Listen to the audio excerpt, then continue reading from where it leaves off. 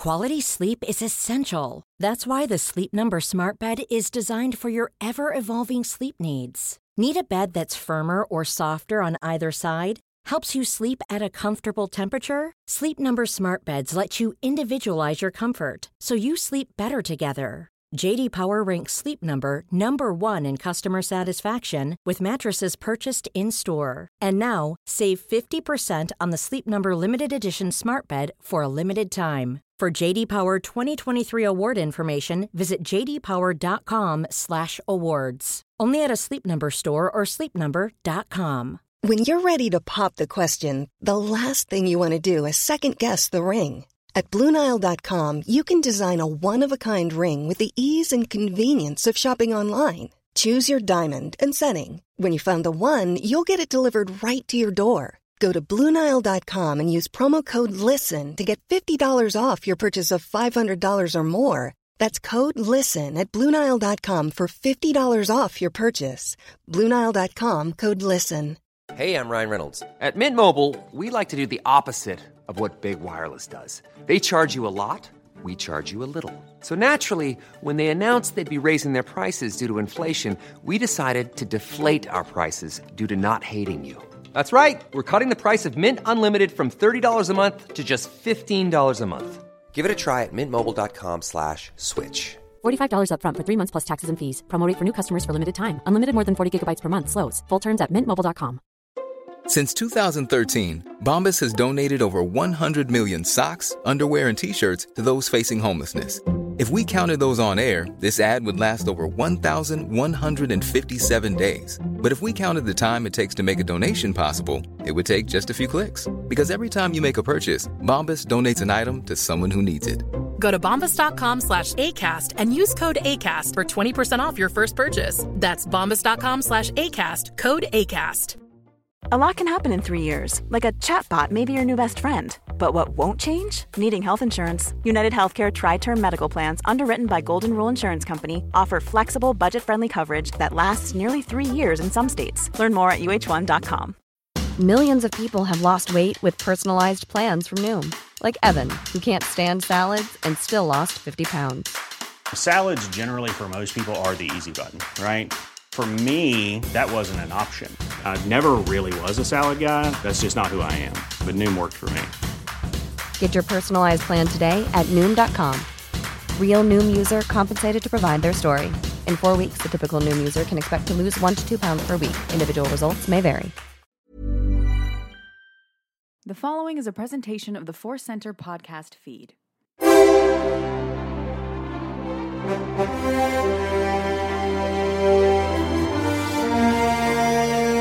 From the center of the galaxy, this is a Force Center podcast feed. I'm Ken Knapsack for another edition, the 78th edition of Force Center, the big show, the main show, the superstar destroyer of our fleet. That's right.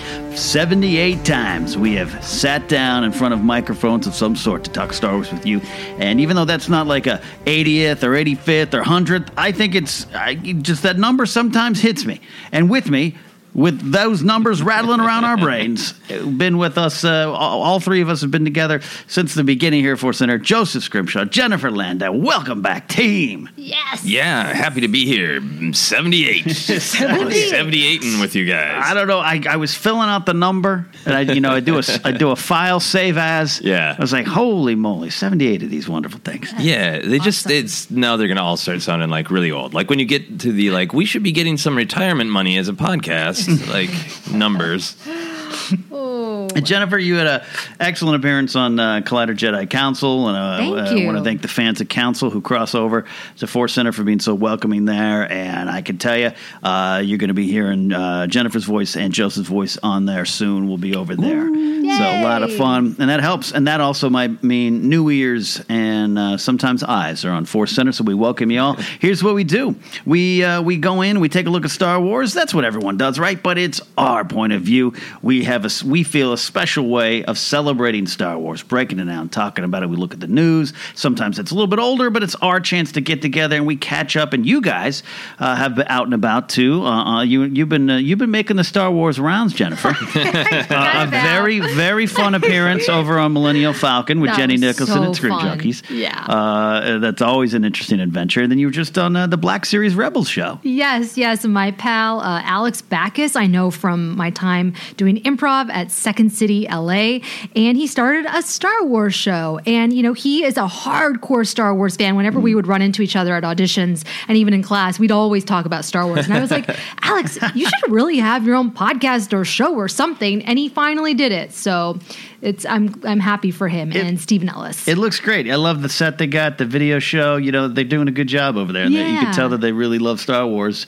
And you shouldn't have to say that with Star Wars shows, but sometimes it seems fans. I'm a little. I've said off air. I'll say it up top. I'm a little bit frustrated with fandoms. Not our fans at Force Center, but dealing with the YouTube side of things can be frustrating with fandoms. So I vow right now to release that, to be in the warm embrace of Force Center. And Joseph, you are always so great at seeing the good side of things and a different perspective. And in fact, you're taking that perspective to something we don't talk about much here, which is the Star Wars Freemaker adventures. That's right. You know what I have as a married man who works from home, is a freelancer? I have lunch television, where I have stuff that I get to watch that is like, hey, wife, Sarah, I know we like to watch lots of things together, but I need to have something for my lunch television. Right. So I have been watching the Freemaker Adventures, and if people don't know about it, it's basically Star Wars Lego. Yeah.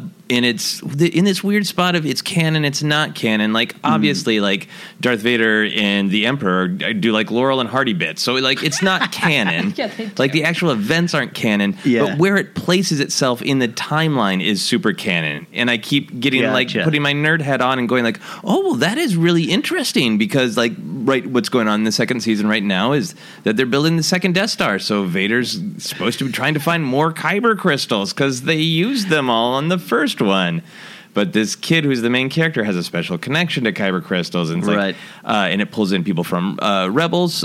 So Hera shows up, and it really has such a great sense of humor. The thing that I was watching, I thought I need to just mention this on Force Center because it's so cool. Yeah. It's so deep. Major Bren Derlin, who is of course played by John Ratzenberger. Yeah. In Empire Strikes Back, before Cheers, before Pixar, when he was just an American guy who thought, maybe I can get more work if I move to London. Yeah, he plays this character, so he was in an episode. Wow. Like as the main character, of course, voiced by John Ratzenberger. He actually voiced it? Yeah. That's great. Yeah, and then this is a spoiler, but it's just one tiny joke. This is the level of nerddom. Yeah. He is trapped somewhere, and there's a radio, and he's like, well, it's fine. I can just kind of listen to something on the old hollow radio. Right. They've got some nice operas playing. And then you hear just a little bit of the music from Squid Lake, which is, in Revenge of the Sith, the opera they're watching. Yep. And it is just this, like, slow, ominous music. And he says something like, it's a little dark and slow for an opera. It's like those really, like, deep level for adult jokes. So I think, if you're somebody who's, like, just normally like, I care about canon. Right. It's really, really fun. There's a lot there to sink your teeth into. Is it because that they are in this little less pressurized way of creating that they get to have more fun and that it translates a little different? I think so, yeah. And the humor of the characters that we know is really coming from a truth about the characters. Right. So nobody's being wacky to be wacky. They've got a different Hutt than Jabba, so that Hutt can be super wacky. He's basically Jabba's lackey. Right. Graballa the Hutt, is that right? Yes, Graballa, voiced by my friend Dana Snyder. Oh, he's so funny. Yeah, Dana's great. I've done many shows with him at DragonCon here in Los Angeles, and that's just his voice. That's how he speaks. Yeah. Graballa the Hutt. Loud, squeaky voice, and I gotta get these Kyber crystals for Jabba. And Dengar works for him, and it's great. Yeah. Yeah, Dengar. Yeah, and Jen, you've taken it in. I have. Yeah. I love it. It's a lot of fun, and it's great lunchtime television. I think we've talked about this before. You can kind of just pop in on an episode. There is obviously like a storyline, through line, but you can jump in. You don't have to watch every single episode to know what's going on. I like that. Maybe I don't have lunchtime television yet in my life, or at least not anymore. summer of 11th grade lunchtime television with Gilligan's Island reruns, but I think I'll try. I think I gave it a look. There's enough people write in about it, too. To a lot of spots, like, hey, how come you guys don't talk about this? And I think it might be because the initial reaction, it's not canon, it doesn't matter, I don't need to watch it. But that sounds a little, and correct me if I'm wrong, Joseph, it's just about being a fan again. Yeah, it's the fun of Star Wars and celebrating it on every level, from a 3-year-old could laugh at a pratfall to like a diehard old person can be like, Squid Lake, I understand that reference. I love it. I love it. That's deep. That's good. So that is where we're at right now. We're coming on into the Star Wars universe. I've had a lot of fun. Finally, you know what, Joseph? I've actually, I'm about halfway through Rebel Rising. Ooh, nice. Ooh. Yeah, and I got to tell you, you're right. I wish, number one, I read that before the Battlefront 2 novel. Yeah. Not that the Battlefront 2 novel can't stand on its own, but it definitely adds to some stuff. And this is another example of a young adult, quote unquote, young adult novel in Star Wars just hitting a home run. Jen, you might like this. I need to read. It's a quick read, right? It's pretty quick. Yeah, it's pretty quick. It's page number wise, it's big, but the print's a little large. I like it. For those young teenage eyes. But it's really good. So, maybe we'll do a little bit of a mini book review later on and talk about it with you guys here. But I highly recommend Rebel Rising, as Joseph did as well. Listen to Joseph. All right, that's the lesson here. All right, guys, time to take a look at news. It's a news catch up. Jennifer Landa leads us through the world of Star Wars news and gives us a chance to talk about some recent news, some news we haven't had a chance to discuss as a team yet. And with Force Friday on the way and The Last Jedi around the corner, things are starting to come out faster. That's right. We are just a few days away from Force Friday on September 1st, where an avalanche of Star Wars merchandise will be released. Part of the Force Friday promotion will include the Find the Force augmented reality event. So first, you'll need to download the official Star Wars app, go to our participating realtor. Go to our participating realtor, buy a home. Go to our participating retailer, find Star Wars graphics in the store with a Find the Force logo, scan the graphic using the app, and an augmented reality character like Admiral Akbar will appear on your phone. And then you can take a photo or a video with the Admiral and share it with your friends. It's a lot of fun. You'll be able to unlock 15 characters over the Force Friday weekend, and at least one of them will be a never-before-seen character from The Last Jedi. So I was looking at their video that they have online. I was trying to figure out, who is this new character? Is it going to be somebody of significance? I mean, we know everyone, right? What do you... I was looking at the Canto Bike Casino. Yeah, that's where I was going too. I think it's going to be a weird casino person. Yeah, for sure. That little frog dealer. The little frog dealer, maybe. Well, that'd be hard to see because he'd be tiny, right? Right. The scale of the thing on the video. I'm hoping for whoever the thing is, whatever the thing is, that's got the tiny grumpy face amidst the big orange hair. Oh, head. Yeah, I don't know what that thing is. It's so delightful to not know something right now. Yeah, absolutely. Are you guys going to be going and doing this? Unlocking the characters? Probably not, but I'd love the photo. It's one of the things where I'd like to try it and see how well this works. If it stays up after actual Force Friday, which I imagine it will stay up for a while, I'll go give it a try. At first, I was just like, wow, this is so much work. But then I watched a little video where you scan a thing and Admiral Akbar pops up and it says it's a trap, which I'm not sure is the best thing to say. The first character you unlock. But then I was like, this reminds me of something. What is it? I go with my phone and I find... Oh, this is Pokemon Go for Star Wars. Yes. This is big. And I had never really thought of Admiral Akbar as a Pokemon, but this is like Mon Calamari Go. Okay, I got it. I'll do this. That's scary because if that actually happened, I'd be out in my car doing what I hated for a while, which is driving around to random parks. Yeah. Looking for Nien Num. Yeah. Oh, I found Meeber Gascon. Yeah. He's in the middle of the river. Excuse me, Nine Num. My 80s upbringing got back to me there. That's it. Jen... We talked about this before, but I think it's fun. Yeah. But is it enough to drive you out? Is your daughter going to want that? She's a little younger, but... Yeah, I mean, I'm sure that if she saw the Porgs or a Porg on the screen, she'd freak out. But it just sounds like it's not a lot of work. I guess, if you're a teenager or if you have time, it'd be a lot of fun. People have actually been unlocking the Porgs on their screens. Oh, really? I tried to do this and I couldn't do it. I have the Star Wars app and I'm not sure. Have you seen them? No, I have the app, but I haven't tried it yet. Like we could have porgs here right now at this table. So I don't know what that is and if that's related to this Finding the Force. There's just so much going on. A lot going on. But I'm interested about the new character. That's going to get a lot of people. I also think it's just going to be crowded. Oh, it's going to be You're going to be lines to hold your phone up to a blank spot in reality. Yeah, people are going to be walking in front of your porgs. Yeah, that's no good. Get out of my Akbar. Yeah, no. Oh, well. Well, let's talk a little bit about a rumor. So this is not confirmed. This is just a rumor. But according to the Star Wars leaks section on Reddit, Captain Phasma will not take off her helmet in The Last Jedi.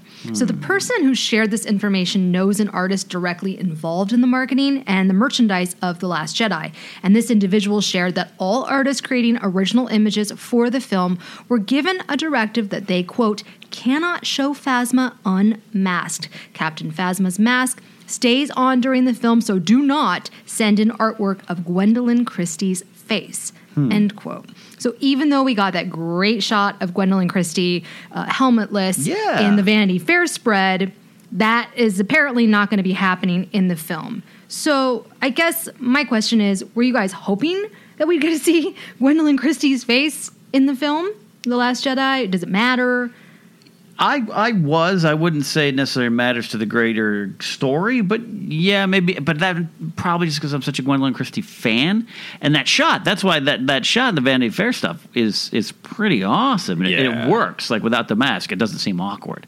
Yeah. I mean, I think she is amazing, and I would be happy to see her without the mask on, but I also still feel like she gives it presence. Like, I don't agree with the people who've said, like, well, there could be anybody in there. Like, no, you still act in your body, you act in your voice. Yeah. And I think she still does give it a great presence, even if she never takes the helmet off. But I also think that she could take the helmet off and there's just something going on with her face. Yeah. That maybe is going to be revealed in one of these books. That may, who knows, maybe she's got cybernetic nostrils, who knows.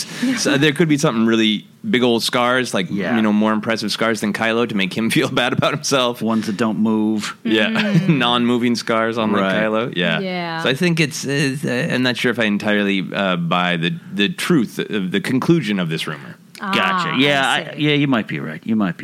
Yeah.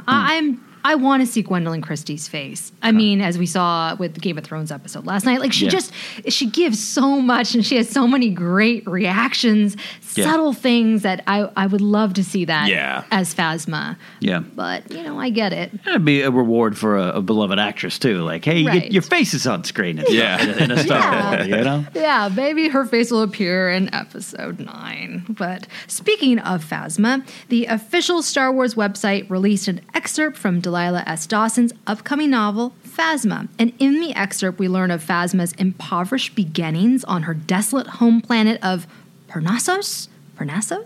Anyways, she's a leader in a warrior clan known as the, again, Sicker? And after a ship crashes on her home planet, she encounters Brendol Hux, who is the father of the General Hux that we know and love. Did you guys get a chance to read the excerpt yet? Yes, I did. What did you think? I really enjoyed it. Yeah, it was right? great. Yeah. Good. And there's that normal back patting of like before he was announced as Brendol Hux. It was like, that's got to be Brent, and then it was. And I was very happy. Yeah, I thought that was pretty great. Okay, good. Are you? I stopped reading it. Okay. Oh. And I went to. Oh, did we just spoil you, Ken? No. I saw it was Brendol. Okay. I want to get your take on it. I want mini Star Wars counseling. Yeah. I stopped reading it because I got a little canon grumpy. Yeah. That there's a whole lot of context still yet to happen with this, but that aftermath thing is in my brain, and that doesn't necessarily mean she starts on Jakku. I get that. But it seemed like this is an older Phasma, right? Yeah, so I think the thing that we all got excited about in Aftermath is not Phasma, but another which it's vicious, not named, strong blonde girl. Yeah, because this certainly does seem like it doesn't work timeline wise. Yeah, which there's plenty of room for tall, strong, blonde, vicious women in Star Wars, and in the real world. In the real world, I don't need just one. But yeah, I was intrigued so much by that part in Aftermath. Which again, it does not say it's a young Phasma. It doesn't say it. It's just strongly hinted. So to see it happen another way, I immediately went to a grumpy place, which isn't right of me, and I stopped. I stopped reading the excerpt. You actually just stopped. Yeah, never went back. I stopped. Wow, I'm a jerk. Oh. I'm going to get the book. Yeah, of course. Without a doubt. Right. But, okay. Yeah, it made me grumpy too because I had liked that idea. But then it just made me excited from the sort of perspective of remembering that we're still in such new territory with everything in this timeline, this part of the timeline, that any one character's story has to be a gateway to learning more about all of the events around them.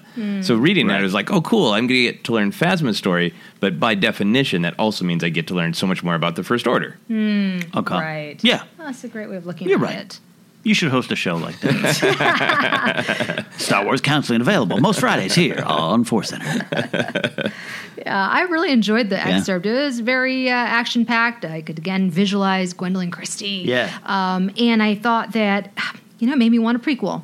Made me want a Phasma prequel. Ooh. Oh. I was like, can we just have prequels of all these characters? I mean, it's getting kind of silly, but I don't know. Just a little something. It's an interesting character that I think this will help establish the character's true importance, because we all know that behind it was an aftermath, not the novel, but an aftermath kind of character, an afterthought, I should say, more than aftermath. Right. That's the correct word. An afterthought. Let's let's switch it to Gwendolyn Christie, and I don't think it was meant more than it was, and so this book will help establish the character going into The Last Jedi as a true villain, and I do like that, and that's needed. That's exactly. needed. Yeah, well, let's talk about the story of Star Wars Rebels. So with the Clone Wars and now Star Wars Rebels, Dave Filoni has done a really great job adding and expanding to Star Wars mythology. In a new clip from the new Star Wars Rebels Season 3 Blu-ray, Dave Filoni talked about how they expanded the lightsaber folklore by exploring the history of the Darksaber and potentially set up its future now with Sabine Wren on Rebels. He also shared that it was George Lucas who wrote the dialogue in The Clone Wars, where Pre Vizsla gives a brief introduction about the Darksaber. So I really appreciate how much Dave Filoni wants to honor and continue George's ideas and mythology. And he actually, in the past, he talked about how crucial it was for George to be involved with stories like relating to the Force and how it had to be done right. Yeah. I guess, do you guys think that Filoni occasionally calls up George still and runs things by him, like, hey, George? Oh, really? I mean, that he's like communing with I Lucas? wonder. I don't know. Do you think? I think so. You think so? I mean, Kathleen Kennedy's hinted at George still gives us a little call. I think that was a make nice. I mean, I'm sure that happens, but I wouldn't be surprised. Filoni's like the heir apparent, I think, in George's eyes. He is. I can see him taking over everything. Yeah. As you were reading this, I was really picturing like Qui-Gon's death scene, where he says so tenderly to Obi-Wan, that he is the chosen one. And Filoni just seems to have that sort of like, I spent time with him, he was my master. Yeah. So he has this responsibility as a part of this giant corporate thing that Star Wars is. Right. But it seems for him like this deeper level of, he truly was my master. Yeah. He taught me animation. He ate lunch with me. He probably gave me advice about, what kind of hats to wear. Who knows? Yeah. Who knows what all went on between those two human beings, and he seems to carry that. I had a relationship with this human being as well. Father-son for sure type of event. Yeah. We watched him at Celebration, all of us, whether you're live stream or live in person at the event. There's just a kinship there. That, I absolutely could see it. And I'm fascinated how George, and this was part of the resurgence in faith for me in George, learning just a lot of the stuff in the Clone Wars that I went, like, that's cool. George was behind it. It was still George's thing. Yeah. And that's what going to our love of the prequels here on Force Center in general is that this was a world created by one man that we're crawling around in. And so I like that George was like, oh, I got some Darksaber stuff. Yeah. Let me tell you about it. Yeah. And I like the Darksaber just in general because it does feel mythic. It does feel like getting really to the roots of Star Wars, and like such a great generational story that basically George Lucas came up with this part of it, and then Dave Filoni's like, and then I'm going to add this part of it on. It's a passing of the Darksaber torch. Aww, it's a cool thing. And it's very, in this Game of Thrones world that I live in now, it's good to have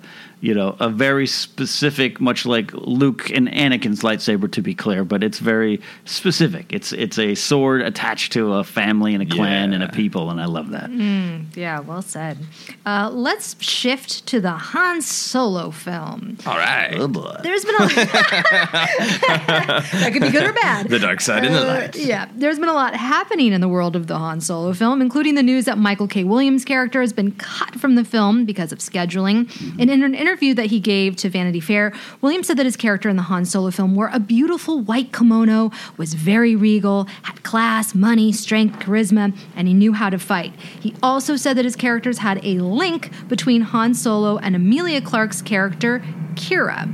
You guys might remember that Kira was the original name for Rey during the concept phase of The Force Awakens. So let's put our speculation caps on for a moment.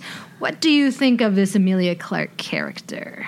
Yeah, I don't have any strong speculation. My hat is not doing me very much good right now. I'll pull it on tighter, but I kind of feel like I don't see her taking up a spot that's going to be important to the overall story of Star Wars. I think she is a character that interacts with Han for the point of this plot. I don't think she's going to be his long-lost sister. I don't think she's his first or second or third wife or whatever. I think she's just a character who is demanded by the plot. Yeah, and revealing this, Michael K. Williams, like you said, like this connection, my character was a connection between these two characters, just means, to me, Emilia Clarke might not be as in the lead as much as we think. Yeah. And that Michael K. Williams had one or two scenes, and that's why they were able to cut him. And I think it's very sad that he couldn't be in there. Scheduling, at least it's on the up and up. I love that he's talking about, hey, they say I'm not necessarily done with the Star Wars family, because he's a fantastic actor. And this Kira, as we learned, making Star Wars ran that exclusive that it might be Kura. Pronounced Kira, I don't know. I wouldn't be surprised if that changes either. I don't know. So I'm just like you, Joseph. I'm just like pulling back, and we'll see where all this. I want to make sure the movie's made where I figure out who's who in the zoo. Yeah. Obviously, we're going to talk more about Han Solo and stuff for our main topic too. But I think that's one of the potentially exciting things about it is, we're dealing with the sequel trilogy where it's the continuation of the story with the Skywalker clan. Then we're right to speculate. Yeah. Who is this character? How do they connect to the big story? But hey, if it's just a swashbuckling scoundrel adventure, there's going to be a bunch of weird side characters. Yeah. Yes, exactly. Because I didn't really have any theories either. Except initially I was like, oh, it's Rey's mom. Haha. But besides that, yeah, you're right. Because this is a standalone film, it doesn't have the same kind of connective thread as the saga. And we might not need it. That's what right. we're saying here, too. We might just be able to enjoy a Star Wars story. Just have fun. How dare we? And that's it for the news. That is for the news. But like Joseph said, we just talked about standalone news, and we want to talk about the standalone stories. We've addressed it before, some of the standalones we want, but now with the trouble with the Boba Fett Josh Trank led movie, which whatever that was going to be, the problems with Han Solo and with the Michael K. Williams stuff continued, quote unquote, problems. It's not a huge thing, but it's another thing on it than the still just rumored Obi-Wan thing that is happening. We know that, but I love the Star Wars show. Anthony and Andy kind of played around with it by talking about a Gonk Droid movie, and that, Lucasfilm just has to do it, right? So I love playing around with that, but it is I think a different discussion now, not so much just dreaming and speculating, but really talking about these movies, some of the negative thoughts some people are having for them. This is where, Joseph, I'll try, just hold you're closer to me, Jennifer's a little farther away. Hold my hand, squeeze it if I get a little grumpy. The top thoughts of the standalone movies being too small, and the Star Wars universe, do they need these movies? It's that kind of discussion that we can do here on Force Center. So one of the first things we want to do, though, Joseph and I had a chance, because we were so excited, we ran to microphones to talk about the Obi-Wan movie, the standalone movie. But Jennifer, we wanted to really sit down with you, now that this is finally happening, it's the speculation on the villain and the story. Where are you at with this movie right now? I'm excited. I mean, a measured excitement? You guys have gotten me excited for this film. Cool. Initially, I was like, all right, yeah, I could do it. But this, yes. And Ewan McGregor, yes. I would love to see him back on screen as Obi-Wan in the desert, as we've talked about. Yeah. Somebody actually on Twitter was like, oh, let's come up with some other casting ideas. I'm like, what? No. You monster. Who could possibly portray him? But yeah, so I am excited. I'm excited to see, I think we talked about this also on Jedi Council, where, Uncle Owen, his relationship to Uncle Owen, his relationship to Qui-Gon as a Force ghost. Yeah. He's going to be, and I was actually talking to Jeremy Johns about this, making it more like a Logan film. You know, where Obi-Wan is really questioning, he is really down in the dumps in some sense, Yeah. And so he's questioning what he's done and that, so. Maybe disconnected from the Force, doubting his place in the big picture. Yes. Or was Anakin the chosen one? A lot of those kind of things, Right, exactly. Some gray coming into that beard, Joseph. Yeah, absolutely. I mean, I think that's the thing is when you look at the truth of the character and the story that's been told about him, there is a story to tell. It's not immediately obvious what the physical story should be because we don't know, that he doesn't necessarily have a trajectory of action. So I think that's what our questions keep being of exactly what will the action of the movie be. But in terms of like where he's at, he has a lot to figure out. Mm-hmm. Right. And Jennifer, the idea of Darth Vader as the possible villain in the story, your gut reaction to that? No. Huh? I mean, yeah, I understand. No, you stand by that. No, you stand by it. Let's talk about your gut. What's it before accepting it? Because we will, of course, try to get you to accept it. Yes. I'm really curious about what your gut is. Because Jennifer, you're speaking for a lot of people out there who have this same kind of reaction. Many people's reactions are their reaction to Vader saying no. No, I don't want that. It's no upon no. I just want it to be a little bit further away from that. Okay. If that makes any sense. I feel like it would just be like the whole thing. The wonderful thing about the standalone films is that we can get away from the characters from the saga. Okay. They don't, yes, Vader in Rogue One was awesome, but he was a small part and that was just right. Right. So if he's a small part in this Obi-Wan film, great. I don't need him to have a huge presence. I think that this is going to be more of an internal battle with Obi-Wan and not necessarily with Vader. Which is it's a fair point. So my kickback to you is then what kind of villain, because there has to be some kind of antagonist. Yes. Right. Yeah. Right. And in Logan, which is my favorite superhero movie of the year, only because it spoke to me as a grumpy old man, where Wonder Woman was perhaps the better movie. Well, Logan spoke to me on that level. But even then, I was so focused on Logan and X-23 that the villains in the movie are forgettable to me in the sense of they're just kind of driving the plot forward about this man's thing. So someone has to be there to drive an Obi-Wan movie forward if it's just he and his brain. Who would you want? What would you want? What would work for you? I think new characters, a new group, a new clan, Knights of Ren, I don't know, something like that. I just think I'd like something fresh, something unexpected. Okay. Maybe not even tied to anything that we know. Something new. Something new. Not even necessarily dark side of the Force stuff, but just something new. Yeah. Interesting. Yeah. The more I think about the Logan thing, I'm on board for a Vader thing, but I'm also on board for it being a really small film of just, like I've said before, the temptation of Obi-Wan that he just gets involved with something because he can't stop himself and it's where he decides.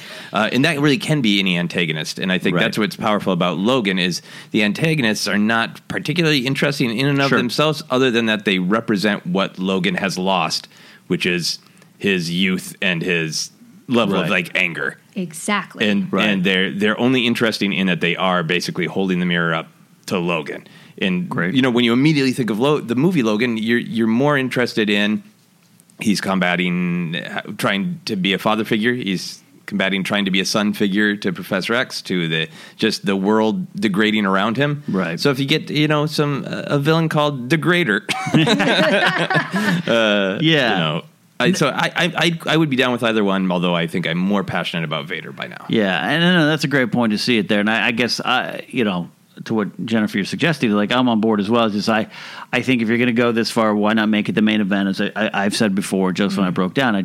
It would make some sense that Vader would still have that presence in Obi-Wan's life.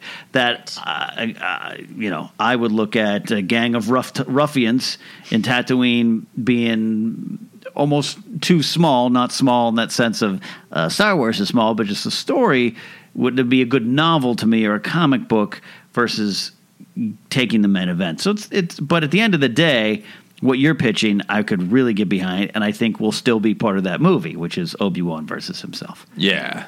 Yeah. Maybe if Vader comes at the end, so he's the big bad boss. Right? Okay. In the video game terms. Yeah. You know? Yeah. So he's like looming over the film, as they say. Right. And then he shows up at the end for a confrontation. I don't know.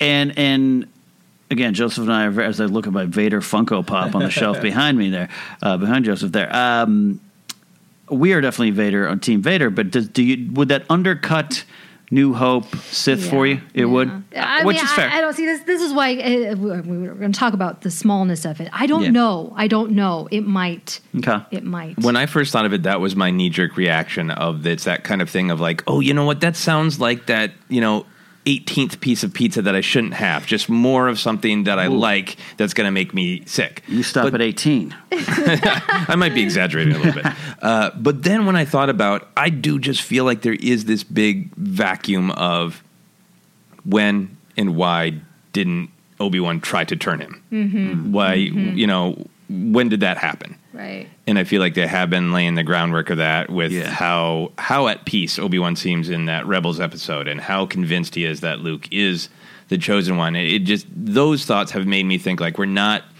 triple dipping into the Vader Obi-Wan conflict, but that there is true room for actual story. And at this point now, instead of feeling like, oh, I've found a way to justify this cool thing I want, I now want the actual thing. It's not just the cheap justification of it.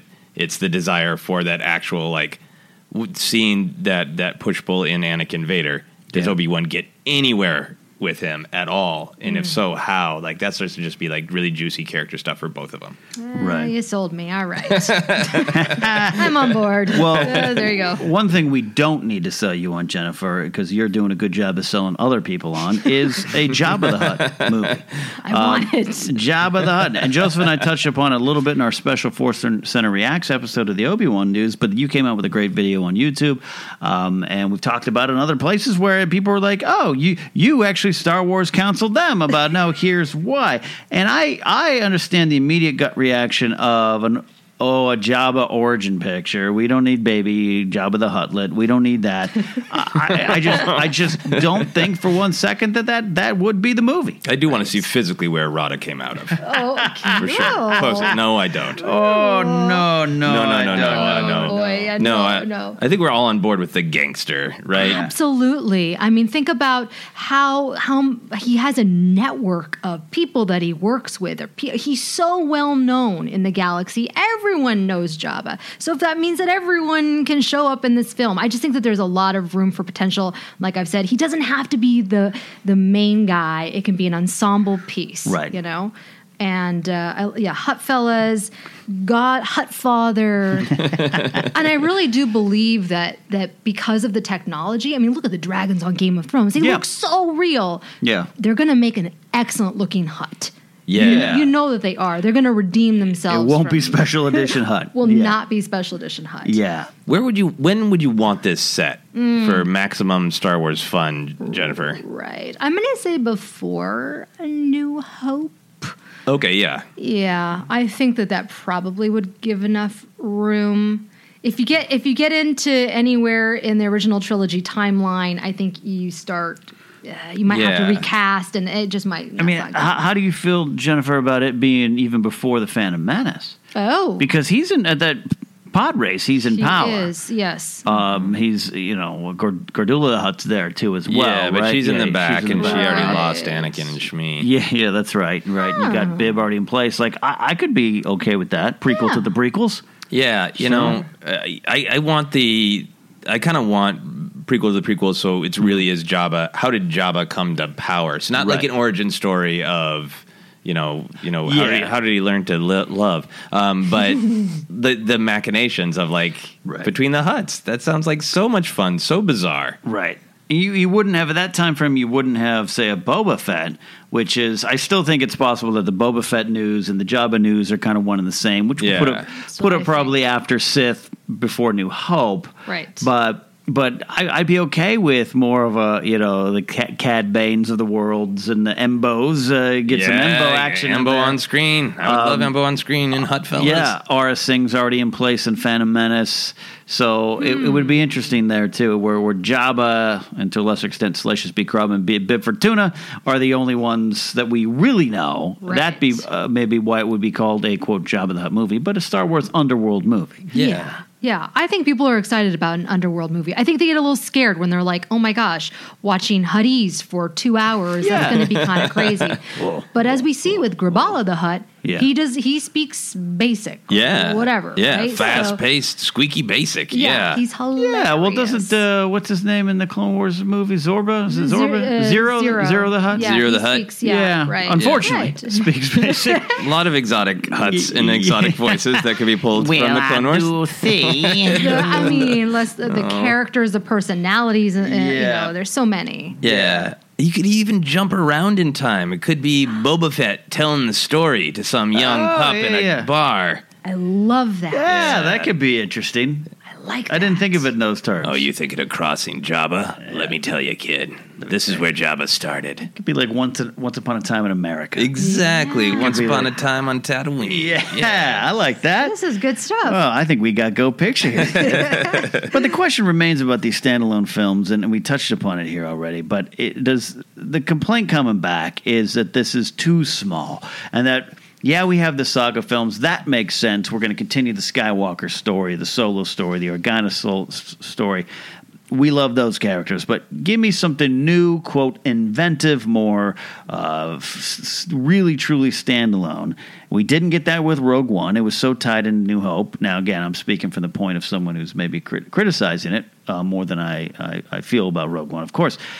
So the big question is, does this make the universe too small? But if it does, even if it does, is that a bad thing, Joseph? No is my opinion. You asked me to be the not grumpy one, so I moderated my no midway through because it was too cranky. It came out real weird.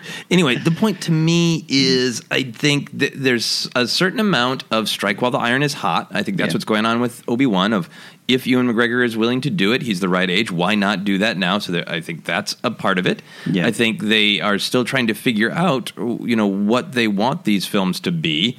And I think there's also a matter of patience. I think I'm still of the opinion that they're holding off on Old Republic because there's no point in doing a one-off Old Republic movie when it's this huge new expanse to open up in either another trilogy of movies after this one or in a TV show. I feel like they're saving it. It's not that they're afraid of it. I've seen people ask, why are they afraid? I don't think they're afraid. I think they're being smart and they're saving it to explode in a big way. And my big picture thing with this is I think that we are, as fans, we are having this crisis of the old versus the new. That's the thing I always ramble on about Star Wars. It is this cocktail of old and new. And I think we're all, as fans, tortured about how much old we want and how much new we want. Right.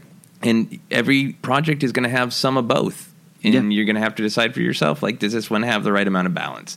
Because I do think if somebody was just utterly brand new, just a random bounty hunter you never met, having an adventure that is intriguing, but it's not at all important to the Star Wars story. Right. The overall Star Wars story doesn't connect back to anything. I think there are plenty of people who would be like, what is this? Why do we care about this when they have all these great characters? I think you'd hear just as much complaints the other way if that was full force the direction they were going. Well, look at, to me, some of the initial pushback against Star Wars Rebels was even like, well, who are these guys? Well, now they're just as important. And Hera and Sabine have large amounts of fans, and Kanan as well, and Ezra. But you know what I mean? Like, first it was like, well, these don't matter. Yeah. These are just these little group of rebels. But I think, Joseph, you're right. I think you have to start small, literally, in the sense of this is a tiny little corner of the galaxy. We're going to give you TIE fighters. We're going to give you the Death Star. We're going to give you Tarkin and Vader. It's Rogue One. And it's going to attach directly to the stuff you love, because Absolutely. If that first one was Darth Bane, 10% of the fans would be like, yes, there'd be more people out there going, what now? Who? A Darth who? I thought it was Darth Vader. Is that Kylo's dad? Why does Kylo look like that? When did Kylo lose his hair? Yeah. So, Jennifer, are you okay with this strategy so far? How inventive do you need it to be? You know, I was one of those people that kept saying, it's getting too small. The timeline's getting too crowded. And yet, here I am pitching a Hutt movie. Right. Somebody was sharing, Claudia Gray's new novel coming out, the Young Leia novel. Mm-hmm. And they pitched Millie Bobby Brown as young Leia. And I'm like, yes, somebody make this movie. So I want the Obi-Wan film. Like, I'm not getting far away from any of the characters that we know and love. So there you go. I think at some point, maybe after 2020, they're going to reevaluate. We might see some new characters, some new stories. Right. Or they might be taking some of the characters from episode 7, 8, and 9 and build upon those stories more. Yeah. Learning about the Knights of Ren or whatever it may be. Yeah. And that could work. That could work going on there. I also think where I get grumpy is, you're not wrong, Jennifer. The timeline's crowded. We joke all the time. Aftermath has Singer on Endor, Hera's on Endor, everyone's on Endor. The whole world's on Endor during that. Yeah, and it does make it small in that sense. And I think they will expand past that. But I think if these stories need to be told and they make sense, and as Star Wars fans, you're getting answers that make sense, that aren't just, look, I get an Obi-Wan movie with Vader would undercut a little bit some of the words said, but like Joseph said, if it's done in a very sensible, smart way, it doesn't make the world smaller. It just actually does a better job expanding it for me. Mm-hmm. Smaller would be if they're going to do a movie of the battle right after the Battle of Hoth. I don't know, you know what I mean? Where it's like we're not just going over things again and again. We're finding corners of the already existing story and fluffing it out a little bit.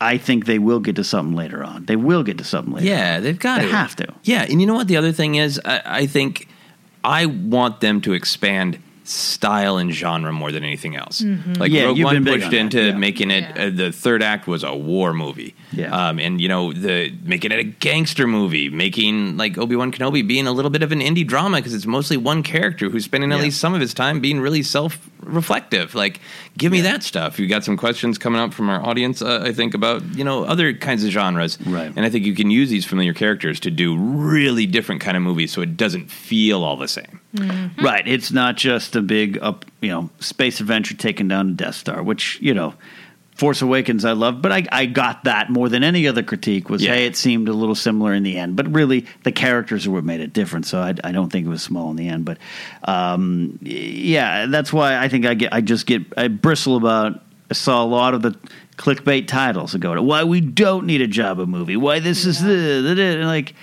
This we're not talking. This isn't, all jokes aside, a Dengar movie. Yeah, that's small to me. Yeah, Jabba's huge, figuratively and literally.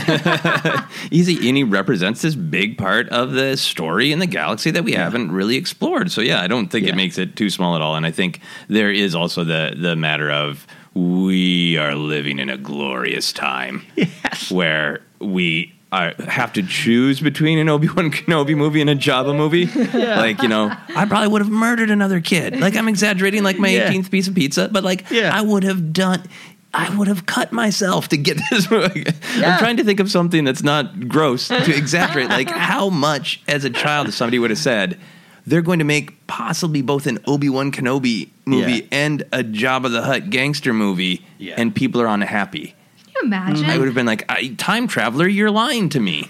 Yeah, there's a little I don't know, not the Force Center fans. No. I actually mean that seriously. We create a good community to celebrate here, but there's just there's just I don't know. I don't want to say entitlement. Help me with the word here. We've gotten spoiled. Spoiled is the word. I mean, like, I fault myself sometimes with this too, where I'm like, do we really need? Yes, we need it all. I mean, why not? Like you're saying, never imagined this would have happened when we were children. So. Yeah. Look, another Ewok movie? Yes. Maybe I'll have a problem with that. Hey, wait a minute. Hey. No. But yeah, I think that word small is like Inigo Montoya said. I don't think you understand that word. But a lot of these ideas came out of this story. It was so interesting. The Obi-Wan news was big, but in these different articles that's where the Jabba story came, and then a Yoda and Boba Fett. I still think Lucasfilm just had these things just on a giant wall. Mm-hmm. Everything's being developed right now. Mm-hmm. And Joseph, you were wondering, I was like, are they doing this at all purpose? Is Lucas on purpose? Is Lucasfilm getting these stories out to test the audience? Yeah, I'm really curious to see if some of the Obi-Wan thing almost seems like this is going to get out anyway. Let's just put it out a little. Let's just say we're talking to a director, because that's not confirmation in any way, shape, or form. And then we get to see, does the internet blow up? Right. I mean, I wonder if even from a marketing standpoint of if we say Obi-Wan, how high will Obi-Wan trend? Yeah. And then maybe a couple weeks from now, we'll just say so-and-so is in talks to motion capture Jabba or whatever else. Right, non-confirmation. Does Jabba get higher up on the trending? And I don't know. That seems logical to me from my perspective, but I don't know if that's nuts. It's not nuts in the sense of that's how a lot of this stuff happens. It's like, sometimes you're sitting on information as a person in this media discussion world that is out there. So when a story comes out, when they're thinking of this idea, they don't have a script, and that's not true. And so it's just weird. And some publications are a little bit not in bed in the sense of Marvel pays Screen Junkie's salary or Collider's on DC's payroll. That stuff's ridiculous. I can tell you. I'd have a different car if that were true. But there is just something to be said about certain bigger super publications that get these quote-unquote exclusive photo shoots and these because Disney's working with them. So it wouldn't be surprising if Lucasfilm or Disney, maybe even more than just Lucasfilm, was like, hey, let's get some of this stuff out there and see what's at play. Are we two conspiracy theorists here, Jen? No, I think that this is the reason yes, they are making an Obi-Wan film. I think that that's the reason why they're making it is because all this time fans have been so excited about this. Everyone's been asking Ewan McGregor, poor guy, for how long now? And he's like, yeah, I'm up for it. And I think that, I think they're like, let's do this. Let's do this film. Yeah. But I think you're right. They have a lot of ideas on that whiteboard. They're mining old content. They're mining unused concept art and whatnot. So they have ideas, but they're absolutely floating it out there and seeing what the reaction is. Look at what happened with Deadpool. Right? Yeah. I mean, that's the only reason why that film got made was because of fans. That can happen. And look, some stuff I know the next 8 novels are probably planned. They're not going to you're not going to, you guys all want Phasma? Okay, we got a novel. Let's crank that out. There's stuff that's planned and well in advance. But I absolutely know there's some back channel ways of getting information out. Yeah. So it would make sense. There's back channel ways to test the audience. Yeah. It seems significant to me that if they wanted to test the ground of an Obi-Wan Kenobi movie and wanted to release one detail, a director's a really important one to do right now when they've had some director issues. Right. To say, not only are we going to see if you like Obi-Wan Kenobi, we're going to see if you like this director. Yes. And look at us, Lucasfilm, making a good decision about a director way ahead of time. Don't you all like it? Yeah, and speaking of that, I mean, Han Solo, we know, has had some interesting problems. These tell-all books that will one day be written. But I think Ron Howard has come in and at least publicly done a great job in kind of calming everything down. I love his tweets. I love the photos. A great one with Donald Glover the other day, just kind of saying, old Uncle Ron saying everything's okay. Yep. Yeah. But we got to ask the big question, do we think this movie will, in the end of the day, succeed?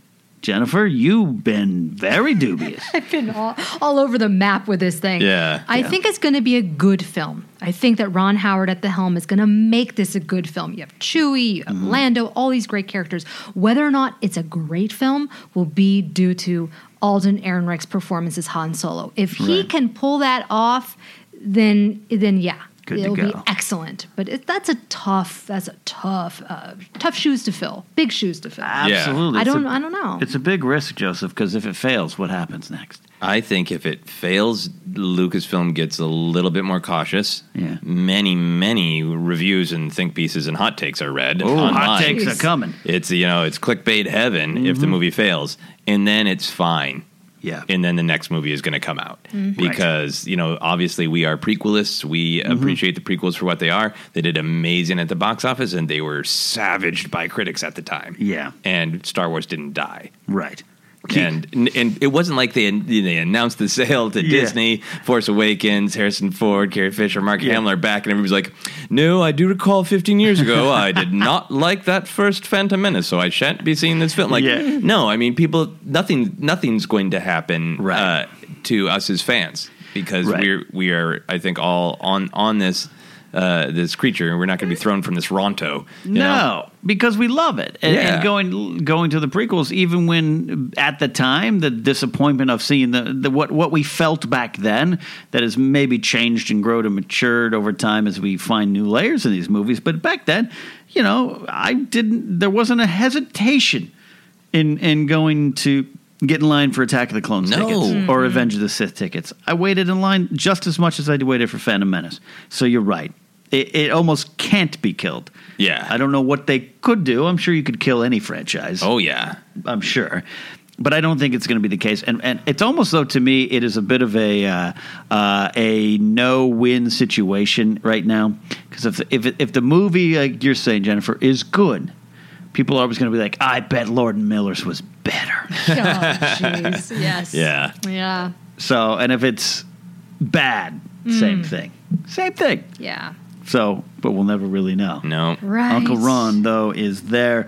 And you talk about other genres, Joseph, and we've talked about it here. We've pitched some fun ones. I love your horror idea. That could work there. But we got one here of Ben Turner on Facebook, a listener of the show, pitched a very interesting idea, Joseph. Yeah. He wrote a nice long message about how much he wanted a comedy Star Wars movie and how interested he is in genre stuff. And he specifically pitched the comedy setup of two droids who work at the Jedi Temple as maybe janitors or some other lowly position, and then we would get the opportunity to comedically see the Jedi through their eyes, which I thought was a great idea for a real different take on going to a place that we know really well from all of the time we spent there during the animated series Clone Wars, but really seeing it with a comic take. But I really am intrigued by a comedy movie, because I think comedy and rom-com, maybe docudrama, those are the biggest kind of like jumps.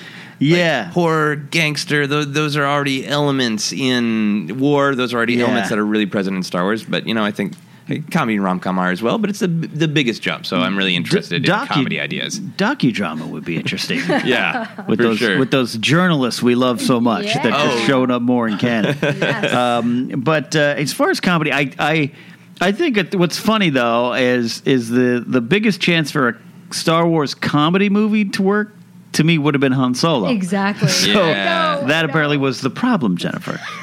Can you pitch what kind of Star Wars comedy would you like to see on the big screen? This idea that Ben's got here, to me, is a great book, too, or a great comic. Book. Oh, I would love that. Yeah. Or even like a short-run animated series. Yeah. Well, I have a Forces of Destiny episode with The Odd Couple, starring Maz Kanata and Yoda. Love it. The comedy that would ensue. Yes. Pretty good. She's messy. She is straight-laced, kind of. I don't know, but they're not. They're totally odd, but not in that way of like clean messy. You It'd know be what I mean? so fun, though. I think they're almost too similar, where they would try to both like pass on wisdom to each other. Right. They'd both be like, yeah, I know.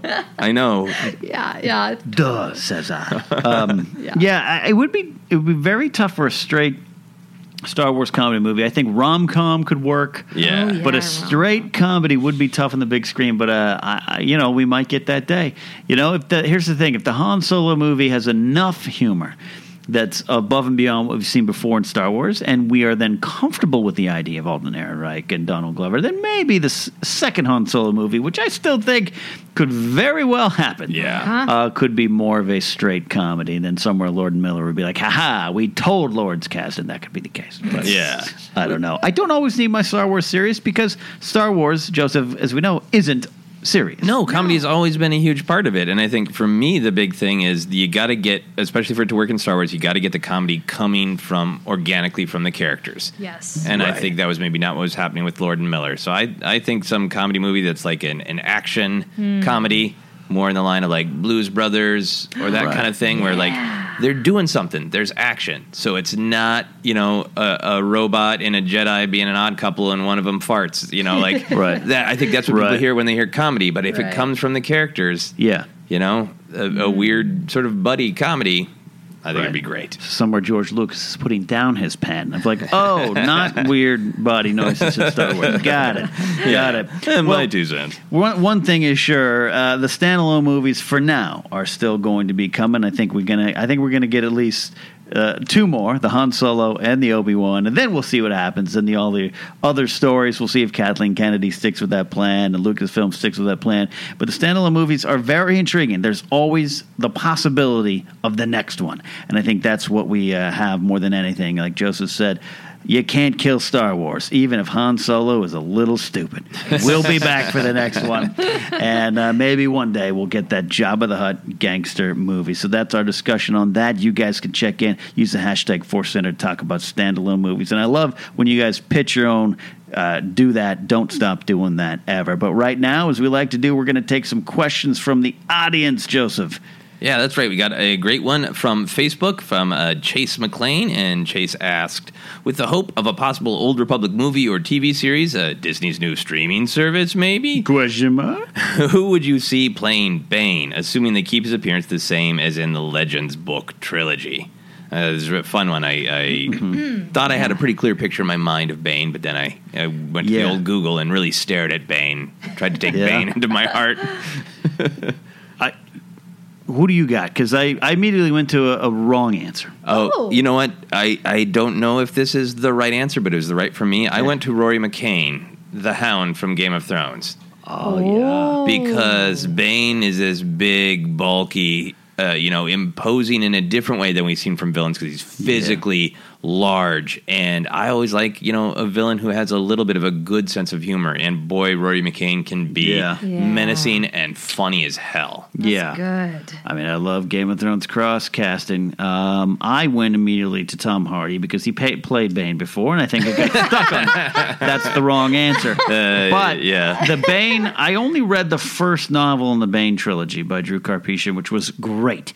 And then New Canon happened, and I haven't been able to pick up the other 2, which I do have. So the Bane, he is what you described, this big hulking presence. A Dave Bautista maybe, but I don't think Dave's shown those kind of acting chops yet. Yeah. I think you need to have someone with a certain anger and intensity that a Tom Hardy can bring. But hey, he's already going to be in episode 8, so I guess he's already canon, and Tom Hardy can appear in another movie. But depending on the time frame, like a Josh Brolin. Oh, yeah.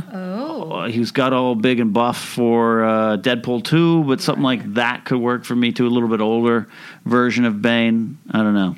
I have Mark Strong. I don't know if you guys know him. He's a British actor. Yeah. He's in Kingsman. Yeah. He was in that AMC show called Low Winter Sun. So he's not like big and hulking, but he is able to portray cold, brooding, intense, but also likable and kind of funny. He was Sherlock Holmes, right? The villain, right? Yes, First exactly. One, yeah. So he's great. And he's already bald. So there you go. He doesn't even have to wear a wig cap or anything. Yeah. I could, that's what my point too is. I think Joseph, you're very right to have certain physicality to the role, but also making sure we get that big kind of intensity. Rory McCann is a great choice too because I think we've seen him as the Hound, and we've seen him in Hot Fuzz saying "yarp." But I'm sure he's got that look though. Yeah, shave that head, and completely. I want him to do more. Yeah, either that or Bryan Cranston on steroids. There you go. I'm going to stick with Rory McCann. Next up, Adam J. Taylor asks, do you think Luke has moved beyond the need to use a lightsaber? We've talked about this a little bit before on Force Center with the great desire to see that green lightsaber that we all know and love. But what are you guys feeling right now? Jennifer, do you think that Luke has moved beyond that? Yes, he has. He doesn't want to pick up his lightsaber for what it represents. It represents a painful past for him. So right now he's using his walking stick or staff or whatever that thing is. And he feels like he does not need that weapon. And he's kind of rejected it. Like I said before, like Morgan from The Walking Dead. Oh, yeah. He's put that behind him. But will he pick it up? I hope so. Okay. I hope so. Yeah, I hope so too. We want to see that green lightsaber ignited and in full action, but I actually kind of think he got to that point too, that he felt he didn't need it. Whether or not he felt he even needed to use powers or wanted to use his powers anymore, I think he may have reached, and still might again, reach that Palpatine level of, I'm good, I got my hands. Yeah. I feel like that is the more natural way for the story to go. We didn't get to see Yoda or Palpatine using lightsabers in the original trilogy. You know, when I think about it, I think I want him to have that lightsaber out, but then I hear like Yoda in Empire Strikes Back saying, grow up a little bit. We don't need, it's not about adventure and excitement. Right. It's not about, so I think that we're going to see the green lightsaber in some way, but I think it will be that more that Luke has moved on will be the story. Yeah. Next up, we have 2 questions from our wonderful patrons on Patreon. First, Dark Lord Jeff, not Emma, asks, I know everyone expects Kylo Ren to find redemption at the end of the new trilogy, but with all the complaints about The Force Awakens being too close to the original Star Wars trilogy, would that be a little on the nose? I sort of don't want to see that Han Solo murdering D-bag have a happily ever after. I want vengeance. What do you want? If it's vengeance, who should kill him? I think it would taint Rey too much. A lot of good thoughts there from Dark Lord Jeff, not Emma. Ken, what do you think? I hear that a lot, that, hey, this is the guy that killed Han Solo. He should never go good. And I can understand that. I'm a Han Solo fan, too. But no, I absolutely think I could see Kylo going good. And would it be too similar to the Vader storyline? Yeah, which is why maybe the changes are elsewhere. I don't think Rey will go bad, but I like the idea of a double switch. It could be interesting because it could be different. But then that's the thing. Different will get that kind of reaction. Well, that's not. I don't want my Rey going bad. And so you're damned if you do, damned if you don't.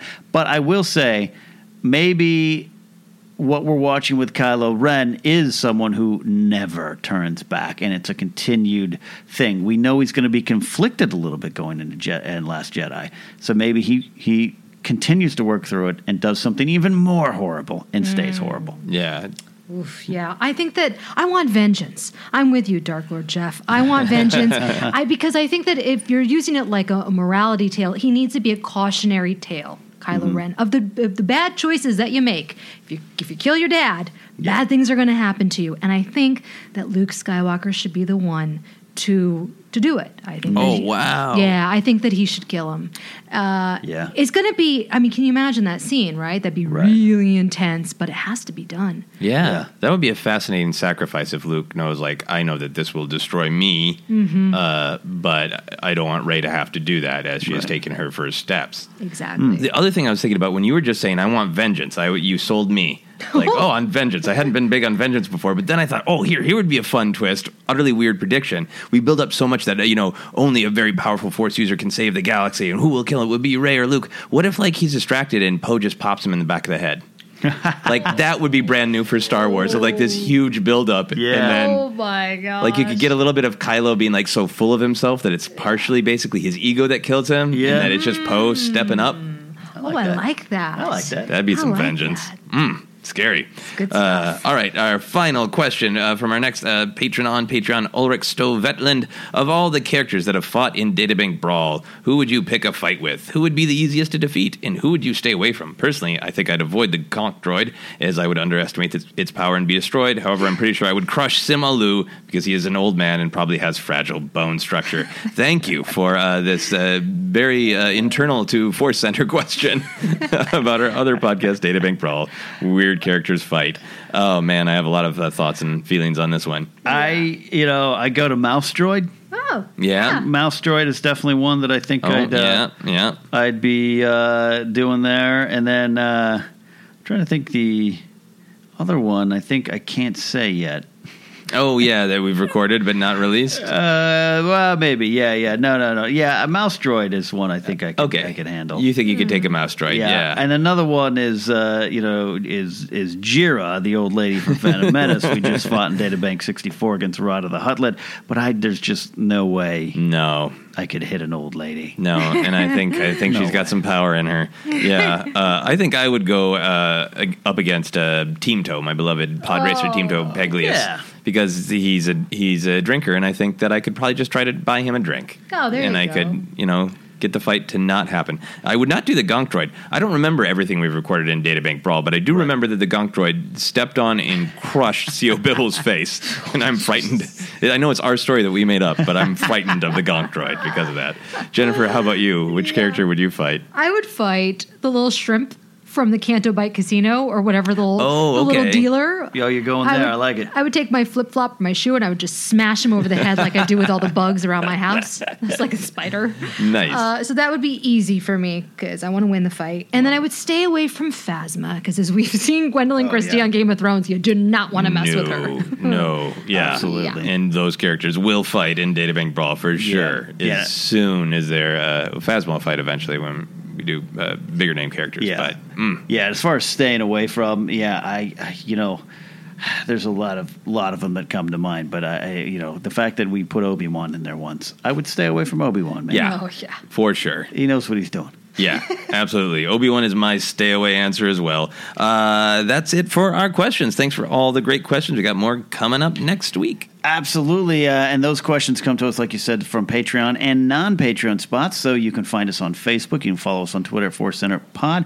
and Patreon is going strong. For $2 a month, you can get a bonus episode called Finish the Fan Fiction. We do it, and we're working towards our goal of new, non-generic theme music. Go to patreon.com/ForceCenter and join the Force Center supportive ranks if you want to. We're also on TeePublic for merchandise. You get that nice prequel shirt and quote shirts and the Force Center logo. A lot of things on there for you guys to check out. So that is it. We have a lot of things we're doing. We talked about Jennifer's YouTube page where she had the Jabba the Hutt story stuff on there. There's always something great on there, Jen. That's right. You can find me at youtube.com/JenniferLanda. Facebook, Instagram, Twitter. I'm not really doing Snapchat. All of the sites are at Jennifer Landa. And Joseph. Yeah, you guys can find me on all the social media except for Snapchat right now. As at Joseph Scrimshaw. I got a lot of comedy adventures coming up of interest, I think, to Force Center fans in particular. I will be at DragonCon doing a bunch of different shows. I think 9 podcast panels, performances over those 4 days. But on Monday, 10 a.m., I will be doing a live episode of Star Wars Counseling with a bunch of great people, including C. Robert Cargill, who's a pal of mine who wrote Doctor Strange, so that'll be a lot of fun. You can get some counseling from Doctor Strange. And then a Doctor Strange writer, maybe he'll cosplay. Anyway, and then the next episode of Obsessed Podcast has friend of Force Center, Nathan Hamill, talking about his obsession with the old 90s sitcom Get a Life. So check those things out. Definitely going to be catching that one because Get a Life, one of my all-time favorite shows. So good. Absolutely. You can follow me at Ken Knapsack. I'm on Anchor with the show there. Daily Thrones, Game of Thrones Season 7 may be done, but the discussion will continue and continue and continue. So that is it. We thank you so much for listening and supporting Force Center. We'll see you later in the week. So for Han Solo, for Jabba the Hutt, and even Rada the Huttlet, we'll see you next time.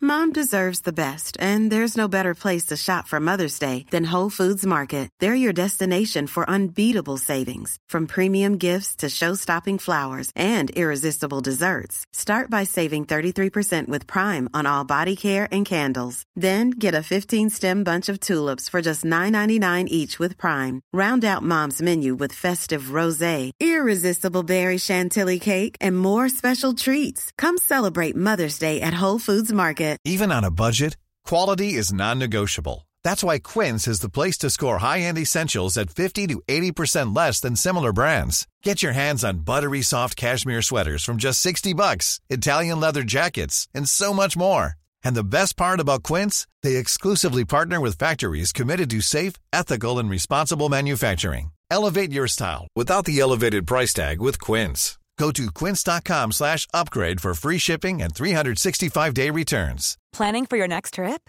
Elevate your travel style with Quince. Quince has all the jet-setting essentials you'll want for your next getaway, like European linen, premium luggage options, buttery soft Italian leather bags, and so much more. And is all priced at 50 to 80% less than similar brands. Plus, Quince only works with factories that use safe and ethical manufacturing practices. Pack your bags with high-quality essentials you'll be wearing for vacations to come with Quince. Go to quince.com/pack for free shipping and 365-day returns. Hi, I'm Daniel, founder of Pretty Litter. Did you know cats tend to hide symptoms of sickness and pain? I learned this the hard way after losing my cat, Gingy. So I created Pretty Litter, a health monitoring litter that helps detect early signs of illness by changing colors, saving you money and potentially your cat's life. Pretty Litter is veterinarian developed, and it's the easiest way to keep tabs on your fur baby's health right at home. Go to prettylitter.com and use code ACAST for 20% off your first order and a free cat toy. Terms and conditions apply. See site for details. Mom deserves the best, and there's no better place to shop for Mother's Day than Whole Foods Market. They're your destination for unbeatable savings, from premium gifts to show-stopping flowers and irresistible desserts. Start by saving 33% with Prime on all body care and candles. Then get a 15-stem bunch of tulips for just $9.99 each with Prime. Round out Mom's menu with festive rosé, irresistible berry chantilly cake, and more special treats. Come celebrate Mother's Day at Whole Foods Market.